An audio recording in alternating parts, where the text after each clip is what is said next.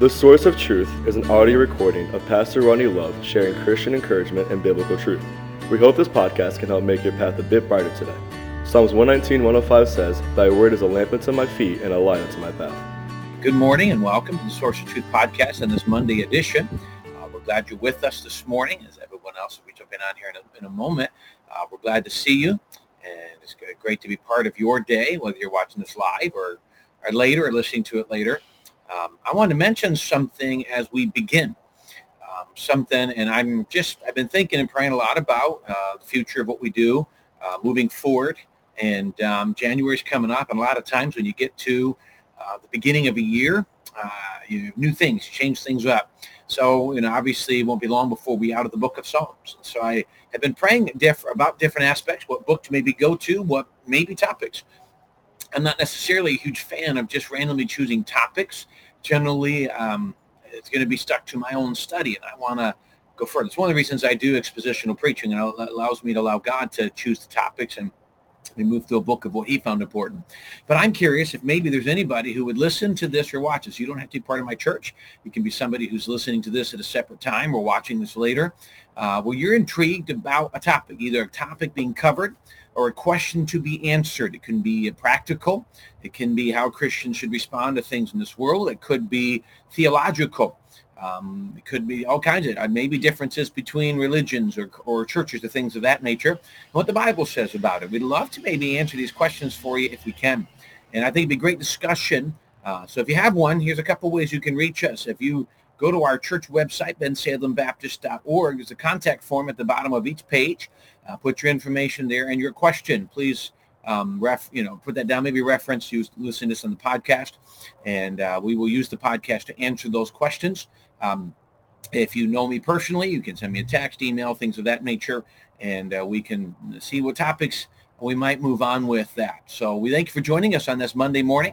I am live this morning. Generally on Mondays are pre-recorded, just because I'm not usually in the office on Mondays, but so it's live this morning from my porch, as you can see. Pretty obvious with the back door right there.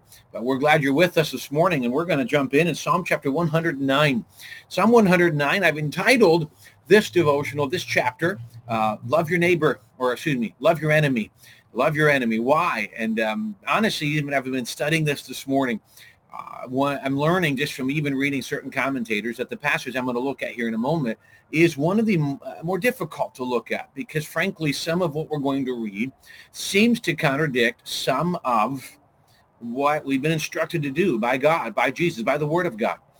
At the same case, we do know that God did not contradict himself when we look at Scripture, and there's obviously some things we can learn from that. So I'm going to start the first few verses of Psalm chapter 109, where the Bible says, "Hold not thy peace, O God, of my praise. For the mouth of the wicked and the mouth of the deceitful are opened against me, that they have spoken against me with a lying tongue. They compassed me about also with the words of hatred, and fought against me without a cause. For my love they are my adversaries, but I give myself unto prayer, and they have rewarded me evil for good and hatred for my love." So the first few verses, David describes something that frankly, probably at some point, if you've been a Christian for any period of time, let me rephrase that. If you've been alive for any period of time, what he said is something you probably are going to be familiar with, something maybe has happened to you at some point. You offer love, you offer encouragement, you offer you're trying to be gracious, and somehow somebody, for whatever reason, decides to use it against you. No matter how kind you go out and try to love somebody, it seems like sometimes it comes back to haunt you. I was talking to a pastor friend of mine years ago, and he was frustrated over one. He said he's kind of got nervous doing this. He was good in construction, so he'd helped a man at his church help put siding up on a house or something in. Sure, that next Sunday was told by that same man he was leaving the church. It can be easy to say, I don't know if I want to help anybody. But David's saying this, and David is saying that they're using what I'm saying as a lie. Basically, everything they're doing is wrong, and it can be destructive. I know this. You've seen this happen, where something that can be said about you, or a phrase you use, or something you do can be twisted out of proportion or wrong and be lied about, and even your good can be destroyed. Frankly, the Scripture says your good can be evil spoken of.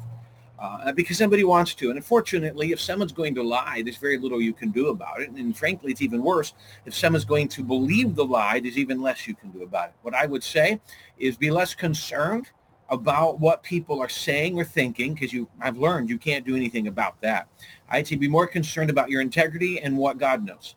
So don't be overwhelmed by it. Don't be consumed by it. Now, having said that, the next few verses in this chapter reference a little differently than what I just said. So I hope we're going to look a little bit. I'm not going to read all of it because there's several verses, but I'm going to read a few verses to give you a little bit of understanding of what David is asking for in this chapter and why I say, titling Love Your Enemy, but yet it doesn't seem like that's happening here. Psalm 109, verse 6. This is what David asks God to do to these enemies who are causing him grief. He says in verse 6, set thou a wicked man over him, and let Satan stand at his right hand. When he shall be judged, let him be condemned, and let his prayer become sin. Let his days be few, and let another take his office. Let his children be fatherless, and his wife a widow. Let his children be continually vagabonds and beg. Let them seek their bread also out of their desolate places. Let the extortioner catch all he hath, and let the stranger spoil his labor. And it just continues on in that pattern. He be hurt, his family be hurt, things of that nature. Now you look at this and you say, and David must have been really in a bad mood to write this. And when I was first reading it, that's kind of the impression I got. But I like what Spurgeon said as I was reading him this morning. It's hard for us to see it that way because David had generally, yes, he's a warrior, but David was quick to forgive a lot of people in his time. He was quick to move on. As a matter of fact, he could have killed Saul easily, but because of his love for the position that Saul held, he didn't do that. He could have easily, actually, shortly after he became king, he sought out anybody that would have been a descendant of Saul and Jonathan so he could love them. So I don't necessarily think that the idea of him just hoping that somebody he doesn't like is miserable, I don't necessarily think that seems to fit his character. So what can we learn? And I admit, I've read, a few commentators, and a lot of people would say this can be one of those debatable, controversial passages, one that's kind of hard to come to. Can I suggest that there are times in Scripture where God encourages us and challenges us, and sometimes what we need to do is confront evil. He tells us in Proverbs when he goes through, there's 4 different types of people he talks about. There's the wise, which we should strive to do, but on the other end, there's the simple, the fool, and the scorner. And he says when you get to this level of scorn, he goes, rebuke the scorner, and the simple will learn. There's times in New Testament where he tells the church to give this person over to Satan so he can torture them or so he can bring pain to them. Sometimes, some people, the only way they will learn is when they finally get brought down low enough to recognize they need to learn. Sometimes other people around, when they see somebody getting away with all of these things, sometimes it's necessary for them to see that evil does not always prevail. Evil is dealt with. Now, we know that God is a long-suffering God. He's a merciful God. He's slow to anger, and he does not want to quickly do things. But at the same case, there are times when God has to deal. You see this in the Old Testament. You think of these men, Korah, the sons of Korah, who were going against Moses. And finally, after times of God giving them an opportunity to get right, and even Moses giving them a chance to get right, God opens up the earth and swallows them up. And you say, well, it's all Old Testament. God is not, it's not just a list of judgments in the Old Testament, but we see that. We can see that in the New Testament as well, that sometimes justice needs to be dealt. That's exactly why there was so much punishment placed on Jesus on the cross, because sin needs to be dealt with. So when I see this, I see that there are times, it's not that we wake up today and say, I didn't like the way that person talked to me yesterday. God, ruined their lives. That's not at all what it means. This is talking about a legitimate enemy that's causing legitimate pain. And so, frankly, the Scripture does tell us, Jesus says, vengeance is mine, saith the Lord, I will repay. I think ultimately we hand them over. But David's being honest. He says, Lord, please let those who are believing this see the difference between right and wrong. And I believe there are times that God does that. We let God do it. It's not ours to do. But let you know what he does. He continues, or kind of concludes the chapter down in verse number 21. Verse 21, but do thou for me, O God, the Lord, for my name's sake, because thy mercy is good, deliver thou me. For I am poor and needy, and my heart is wounded within me.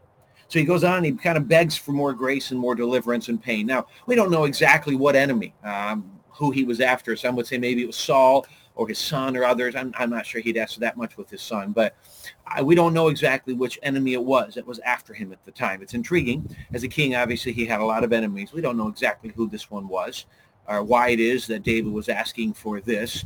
But what we can say, the Bible does tell us to love our enemies. So we understand that in some circumstances. our responsibility is to see those who want to hurt us and love them. And frankly, you bring kind of pain against them. You hurt them when you do that. Because frankly, if an enemy really wants to hurt you, the greatest thing that you can do to help them is to let them see you hurt. You know, if we have the joy of the Lord and God's in control and he's going to take care of all of this, we shouldn't be overly consumed or angry or broken or depressed and all this because of what someone else has done. God will take care of that. Frankly, what we should be hoping for is that they would get right with God and right with us and come back into restoration and love, and we'd be able to move forward. That's what we should be striving for. So while we may not fully understand what it was that David was asking for here, we know that sometimes in Scripture, this is something that God has said needs to be done. So we trust that this God is sovereign. He's got a plan. And he's not contradicting himself by later saying, love thy enemy, or later saying, vengeance is mine. Those things are all true. Can you, it's intriguing. You look at this, all of these are true.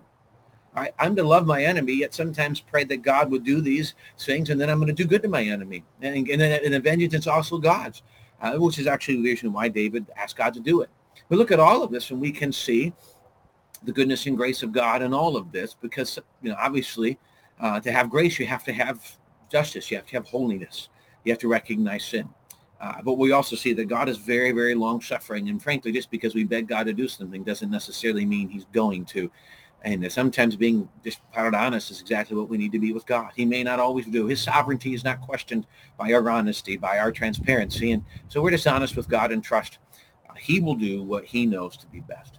Thanks for joining us on this Monday morning. Again, if you have any questions or topics you like covered, I'm leaning back in January to start, and I'll be in another book, but if a list of questions or topics come up, we might take some time to deal with those and to give us a chance to answer specific questions you may have, whether you're seeking Jesus, you're not truly, seeking truth, whether you're saved or not saved, whether you're from our church or not from our church. We'd love the opportunity, if need be, to answer some questions and to deal with things that, what does the Bible say about this? Or why does sometimes religion or church seem wrong or hypocritical in these areas? We'd love to deal with those issues because we believe the Bible really gives great answers that sometimes church and religion can bring us confusion.